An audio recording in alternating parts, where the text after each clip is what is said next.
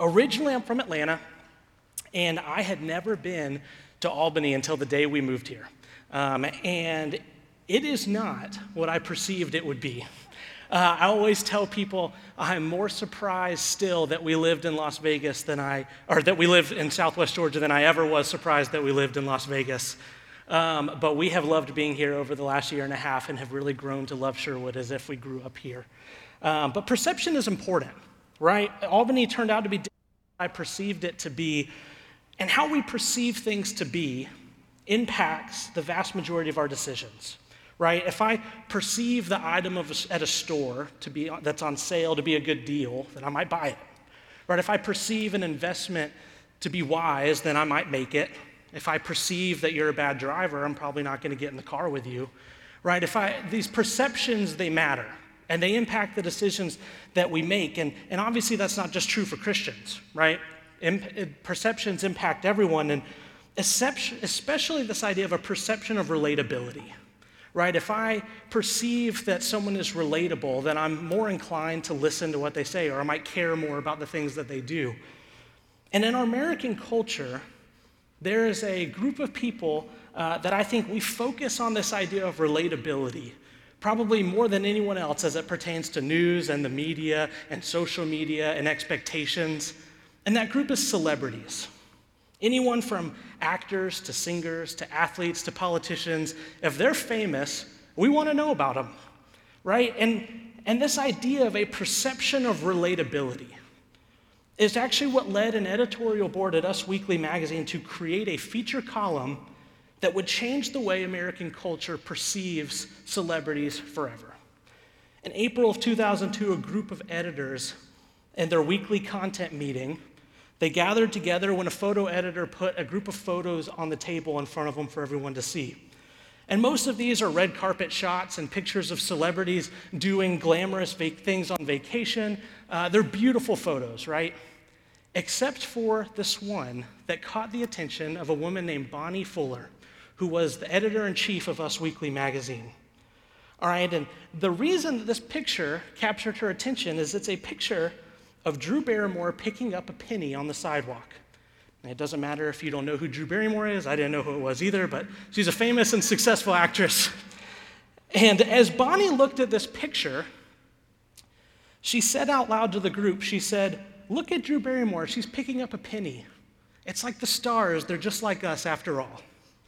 And this sparked something that would change the way we perceive celebrities forever, because this group of editors went on to create a feature column in Us Weekly magazine called Stars, They're Just Like Us, where all it contains is pictures of celebrities doing day-to-day activities. You have LeBron James taking out the trash, or Tom Cruise filling up his car with gas, or you have Tom Brady taking his kids to the playground, or you've got Michelle Obama wrapping Christmas presents, or Jay Leno, he's riding the subway, and that's it. That's all these pictures are, except they come with a little caption that says something like, "Look at Tom Brady, he's taking his kids to the playground. He's just like us." Or, "Look at Taylor Swift, she's eating cereal, just like us." And I know that to a lot of us, that sounds so stupid, right? But this has now been the highest rated, longest running feature column in Us Weekly magazine's history. It's like as a culture, we are desperate to personalize these people that at some point seemed like they lived and operated on a totally different planet than us. We want to know that they aren't any different than us. And as Christians, we actually carry a similar frame of mind as it comes to the big names or the celebrities we read about in Scripture. And similar to how we may have this love-hate relationship with celebrities in the media, I think that some of us live on two sides of the same coin when it comes to the idea of a perception of relatability as it pertains to these biblical figures.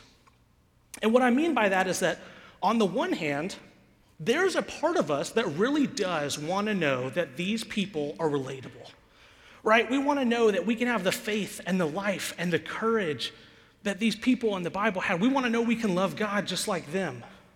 We want to know that we can pour out our souls in prayer to God like David. We want to know that we can finish the race well like Paul. We want to know that we can face difficult times with courage like Esther, or that we can stand on truth like Peter, or that we can trust in God's provisions like Elijah.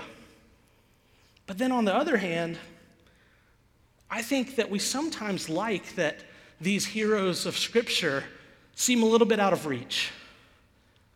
They don't seem that relatable because whether or not we'd like to admit it or admit it out loud, we sometimes are pretty comfortable to hide behind our perception that those guys are unrelatable in order to excuse our own lack of faith, or the fragility of our prayer life, or our lack of commitment to the cause of Christ.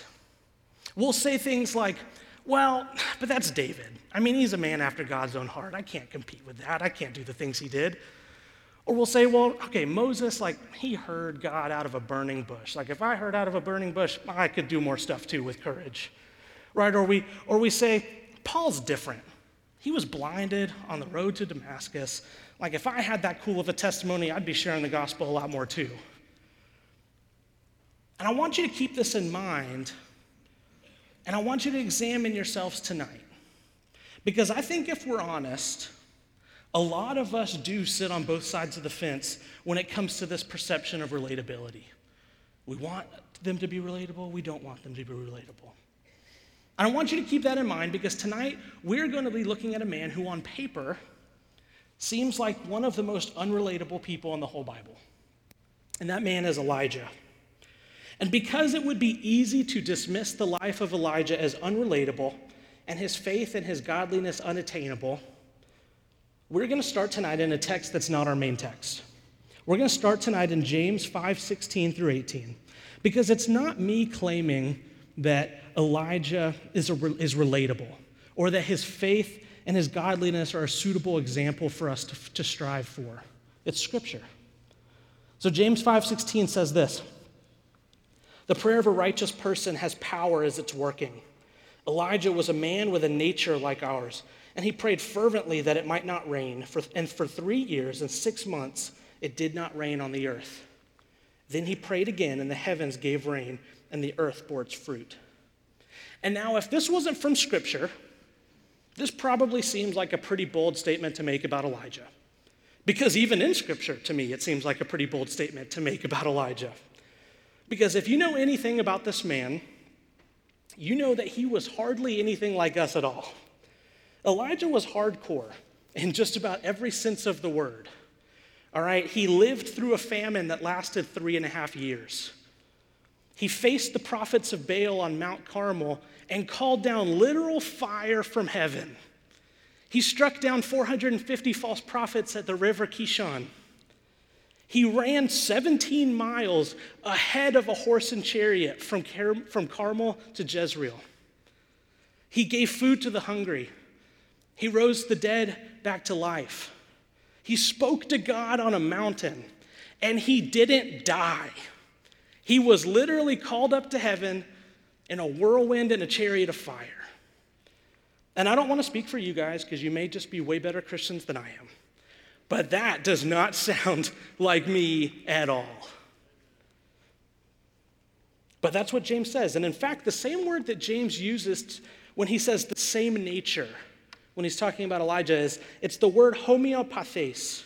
And it's the same word used by Paul in Acts 14 when the townspeople are trying to worship he and Barnabas as gods. And he and Barnabas respond saying that they are of the same nature, they are humans just like them. And this was also true about Elijah. Elijah put his sandals on 1 foot at a time. He was a human being the same as us. He had human needs just like us. He had passions and desires. The biblical scholar Philip Ryken, he says this about Elijah. He says this means, talking about Elijah having the same nature as us, this means that great prophet though he was, Elijah's life of faith, obedience, and prayer is not out of reach. He is a suitable example for us of godliness. So everything hinges on this. Elijah is a suitable example for us of godliness. Now, with that in mind, let's read our main text for tonight. We're going to be in 1 Kings chapter 17, verses 1 through 6. And it starts out like this. He says, "Now Elijah the Tishbite of Tishbe of Gilead said to Ahab, 'As the Lord, the God of Israel lives, before whom I stand, there shall be neither dew nor rain these years, except by my word.' And the word of the Lord came to him, 'Depart from here and turn eastward and hide yourself by the brook Cherith, which is east of the Jordan. And you shall drink from the brook, and I have commanded the ravens to feed you there.' So he went and did according to the word of the Lord. He went and lived by the brook Cherith that is east of the Jordan. And the ravens brought him bread and meat in the morning and bread and meat in the evening, and he drank from the brook." Let's pray. Heavenly Father, lead us into all truth tonight. God, I pray that we will see through your word that a faith like Elijah's, godliness like Elijah had, it's not supposed to be an anomaly, Lord. It's supposed to be attainable for us. We can love you like that. We can serve you like that. God, I pray that that'll be evident in your word tonight. In your name, amen. A man like us, this guy Elijah from Tishbe, who just put into motion, based off of God's word, a drought and a famine that would ultimately last for 3.5 years.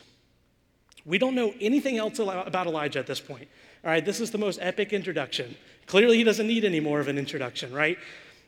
He bursts onto the scene as abruptly for us as he probably did for King Ahab at the time, right? Eventually, he would be known by King Ahab as the troubler of Israel, which is a pretty cool title. So let's dig into some context, all right? Why was Elijah in front of King Ahab to begin with? And this is actually our first point of common ground between us and Elijah. Elijah lived in an evil time just like we do. How bad was it? Well, the 7 kings to follow David and Solomon were not good. They were bad dudes, a sorry bunch. All right, things characterized them like idolatry and murder and drunkenness and more murder and more idolatry. All right, they were bad dudes. One of them, King Nadab, he's listed simply as an evildoer. And that's not the nickname you want to have, right? So there's no explanation needed for him. King Omri then comes along as king number 6, and it says that he did more evil than all who were before him. And then we get to King Ahab, and I'll just read you how Scripture introduces him. It says, "In the 38th year of Asa, king of Judah, Ahab the son of Omri began to reign over Israel. And Ahab the son of Omri did evil in the sight of the Lord more than all who were before him. And as if it had been a light thing for him to walk in the sins of his fathers, he took for his wife Jezebel, the daughter of Ethbaal, king of the Sidonians, and went and served Baal and worshipped him. He erected an altar for Baal in the house of Baal, which he built in Samaria.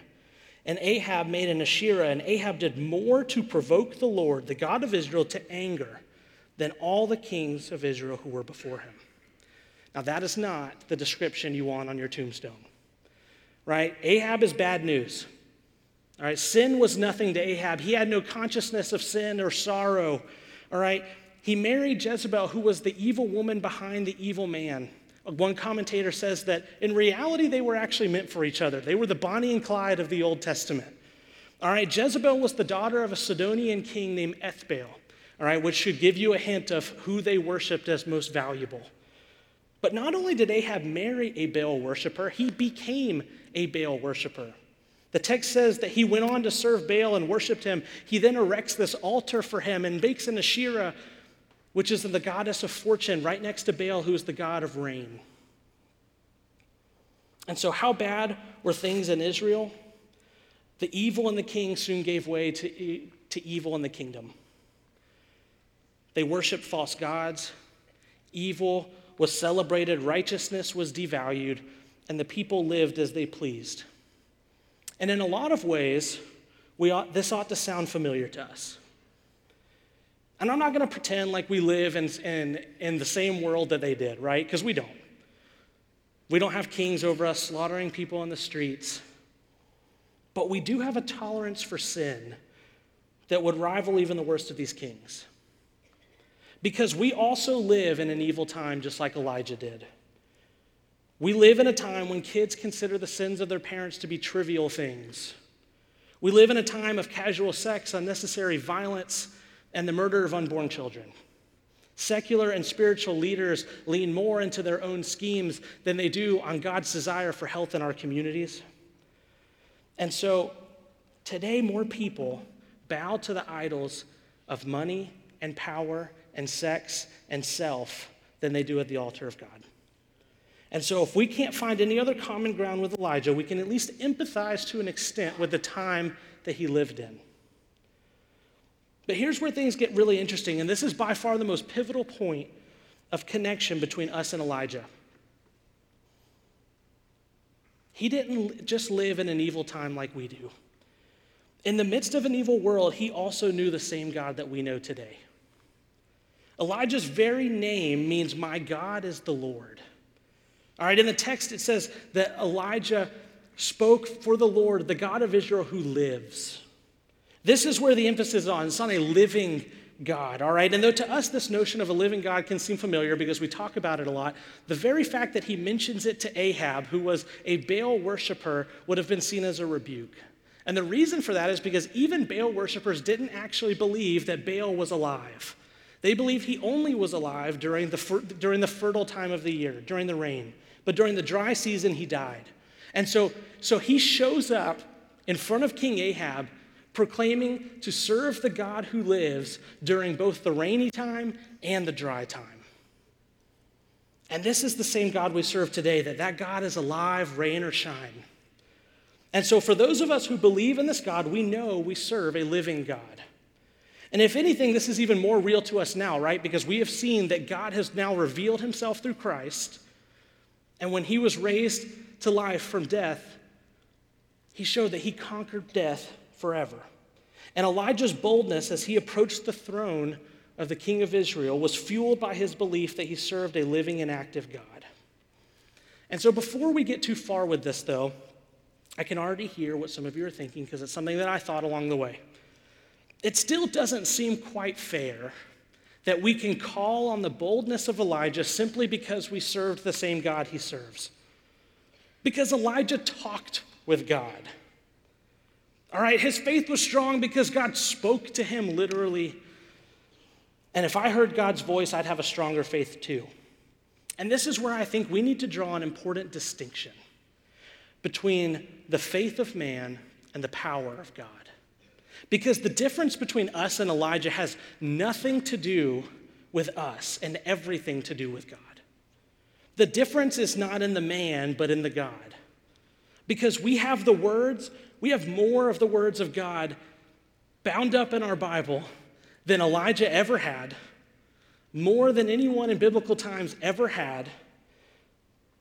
And if we claim that the words of Scripture apply to us too, then that means that God does speak directly to us in the same way that he spoke to Elijah.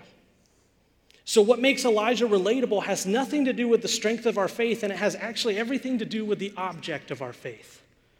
The object of our faith beats the strength of our faith any day. Tim Keller gives this incredible analogy to help drive this point home. He talks about two people on an airplane, and he says that on the plane, there's this one person who's terrified of flying.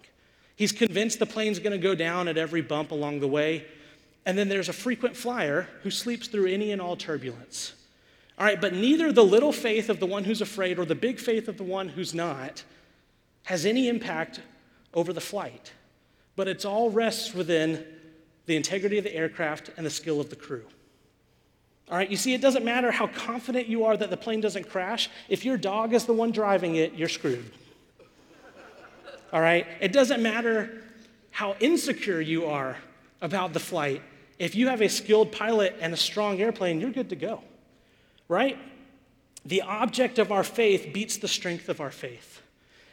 And so the God of heaven, if he is the object of our faith, it doesn't matter if I have all the faith in the world or if I have just enough faith as a mustard seed, because the God of the faith is bigger than the strength of my faith every day.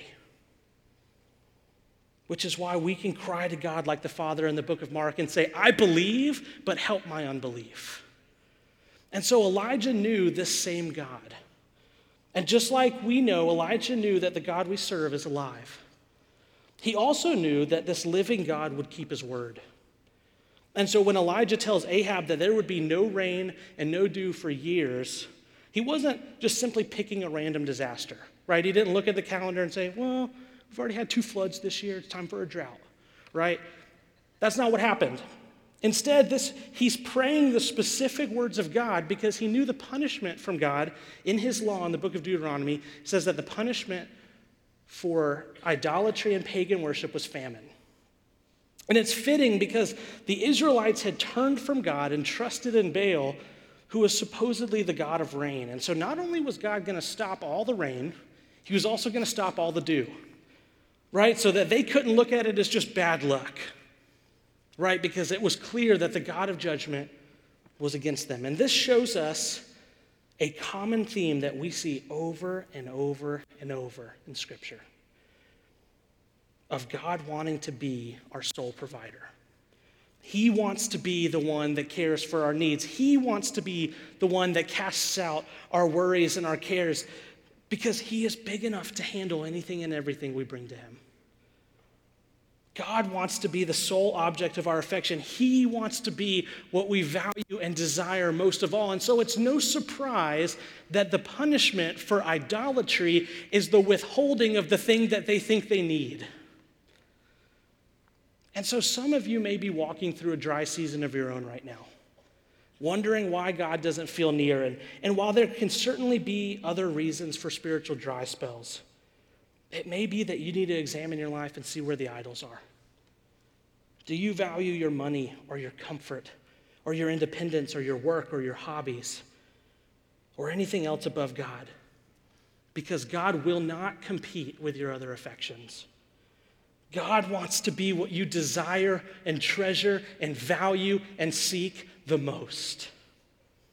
And as long as there are other things that we keep on the throne of our hearts in place of God, he will always feel distant to you. And so God keeps his word. His judgments are not idle threats, as King Ahab would learn over the next 3.5 years of famine and drought. And just as God keeps his word of judgment, he also keeps his word of provision. Verse 2 says, "And the word of the Lord came to him and said, 'Depart from here and turn eastward and hide yourself by the brook Cherith, which is east of the Jordan.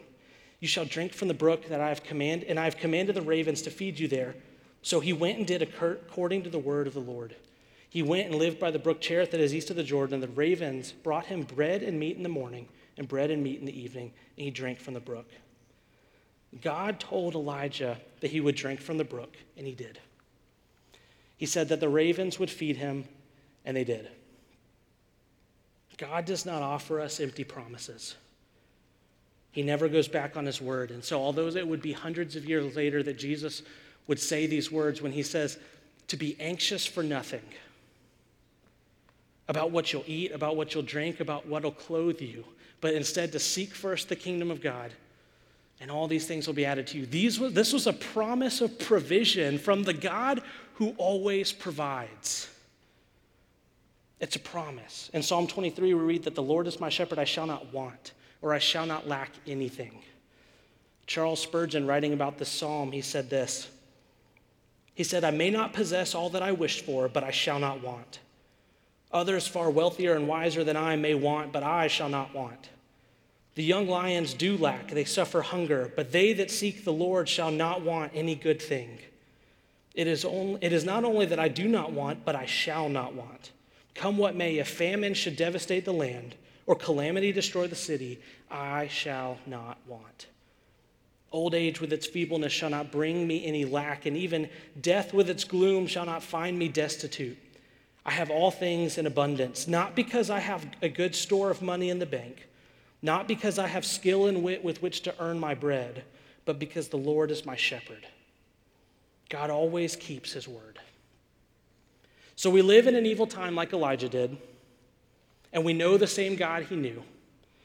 And so then what can we take away from this life of Elijah? All right, if he is a suitable example for us of godliness, what can we take away from his life as a strategy for serving the God he served in a time of evil like he also lived? I think there are 3 things that we can take away from Elijah's life in these verses. We'll walk through these quickly, but from these verses, I think we see 3 critical strategies. The first is that what we see from Elijah is that he prayed God's word. Living for God in an evil world should make us all people of prayer. We have to go back to our passage in the book of James to see how much prayer actually characterized the life of Elijah. It says in James 5:17, he says, he prayed fervently that it may not rain. And for 3 years and 6 months, it did not rain on the earth. James indicates that the judgment of God announced to Ahab through Elijah was first prompted by Elijah in prayer. One commentator writes, he says, so before God talked to Ahab, Elijah talked to God. Before the prophet came to the palace gates in Samaria, he was in his prayer closet in Gilead. Before he was on his feet before the king of Israel, he was on his knees before the King of Kings. Elijah, through prayer, made God's business his business. He was concerned about the activity of God. He was an intimate friend of God, and it's through prayer we often discern God's calling. And when we're burdened in prayer for the work of the Lord, it's often then we get called into the work of the Lord. And that's why Elijah could approach the king without fear. He wasn't afraid what people thought. He wasn't intimidated by high-ranking officials. He wasn't afraid of Jezebel, even though he knew that she had killed the prophets before him. The fear of God had driven out Elijah's fear of man. And this is the kind of boldness that only comes when we linger for a long time in the presence of God in prayer. One thing that's interesting about Elijah's prayer is that he prayed for such an intense judgment on Israel. But Elijah's prayer comes directly from God's word, like I said earlier. And because Elijah had this intimacy with God, he was also jealous for the glory of God. And he wasn't afraid to pray for judgment over Israel because he knew the state of their souls was so much more important than the state of their nation. He knew that their sin was a far greater tragedy for God's people than famine. And so a tough question to ask ourselves is whether or not we'd be willing to pray prayers like that today. Asking God to bring judgment for the sake of the hearts. Do we desire more that the U.S. remain a powerful country, or are we willing to see God have his way for the sake of the souls inside? Like Elijah, we need to be people of prayer, not simple nominal prayers, but prayers that bring us into the throne room of God. Prayers that make us desire far more what God wants than what we want. There are two more strategies from the life of Elijah that I want us to take note of, and we'll go through these a lot quicker than the first one. To live a life for Christ in an evil time, we have to obey God's word. Scripture says that Elijah went and did according to the word of the Lord. God wanted Elijah's obedience. He had revealed what he wanted him to do, and he expected his trust and his obedience. And again, I think we have to assess ourselves when we look at Elijah and we think about our own obedience. Because it can be easy to say that if the Lord revealed his will so clearly to me like he did to Elijah, if all he had to say to me was out loud to go to the brook and the ravens will feed me, if I received his commands that quickly, I'd be pretty quick to obey too. But we flatter ourselves because the words of God and the commands of God are often that clear in Scripture, and yet we disobey them all the time. God protected and provided for Elijah because he obeyed. Our obedience is an essential aspect of God's protecting grace. It would have been easy for Elijah to question in those moments, to say, drink from the brook. You just said you were going to take away rain. How long is that going to last? Or, you mean the ravens are going to feed me like the ones that the law says are unclean? However, whatever objections Elijah had, he put them away because obedience was more important to God. He trusted the words of God. And this leads us to our final strategy for living a life of pursuing God in an evil time. Elijah stayed with God's word. One commentator writes that true obedience has staying power. And it needs to, because living for God in an evil day takes more than one act of obedience. More often, it requires a long obedience in the same direction. Elijah only had the word of God for his next step, right? He was supposed to go to the brook, receive food from birds. All right, and then what? He didn't know. He just had to wait. And we don't know necessarily, because the scripture doesn't tell us how difficult that was for Elijah, but Elijah was a man of action. He was a doer. All right, so it couldn't have been easy for him to just sit there and wait it out. But he knew that God would be staying there with him because Elijah wasn't trusting on the brook to bring him water. He was trusting on the God who made the brook. He wasn't trusting on the ravens for his food. He was trusting in the God who sent the ravens, right? And Elijah didn't trust the provision, but the God who provides, right? And this is key for us too, because otherwise we get too attached to the provisions. We get too attached to the gifts instead of the giver. But that is what has staying power. When you realize that you're staying with the God who provides, you don't have to worry about the provisions that make it happen. You can truly cast your cares on Christ and seek the kingdom, knowing full well that all those things will be added to you. We can stay with God's word because, like that quote from Spurgeon earlier, he says, I have all things in abundance, not because of the money in the bank, not because of my wit to earn my own food, but because the Lord is my shepherd. And as long as that is true, we can trust God the same in the waiting as we can when we hear his voice. Elijah was a man with a nature like ours. He was a man like us. His faith and his godliness were not anomalies. They are an example of a life of faith that's attainable to us today. Trust in the God who provides. Pray his word, obey his word, and stay with his word. Let's pray. Heavenly Father, God, I pray that you will fill us with a desire for you. God, that in every way we would want you more than anything else. That you would be the utmost of our affections. Lord, I pray that as we go out through this next week, God, that there won't be things that trouble us like those who have no hope. But God, that we will trust in the one who provides. In your name, amen.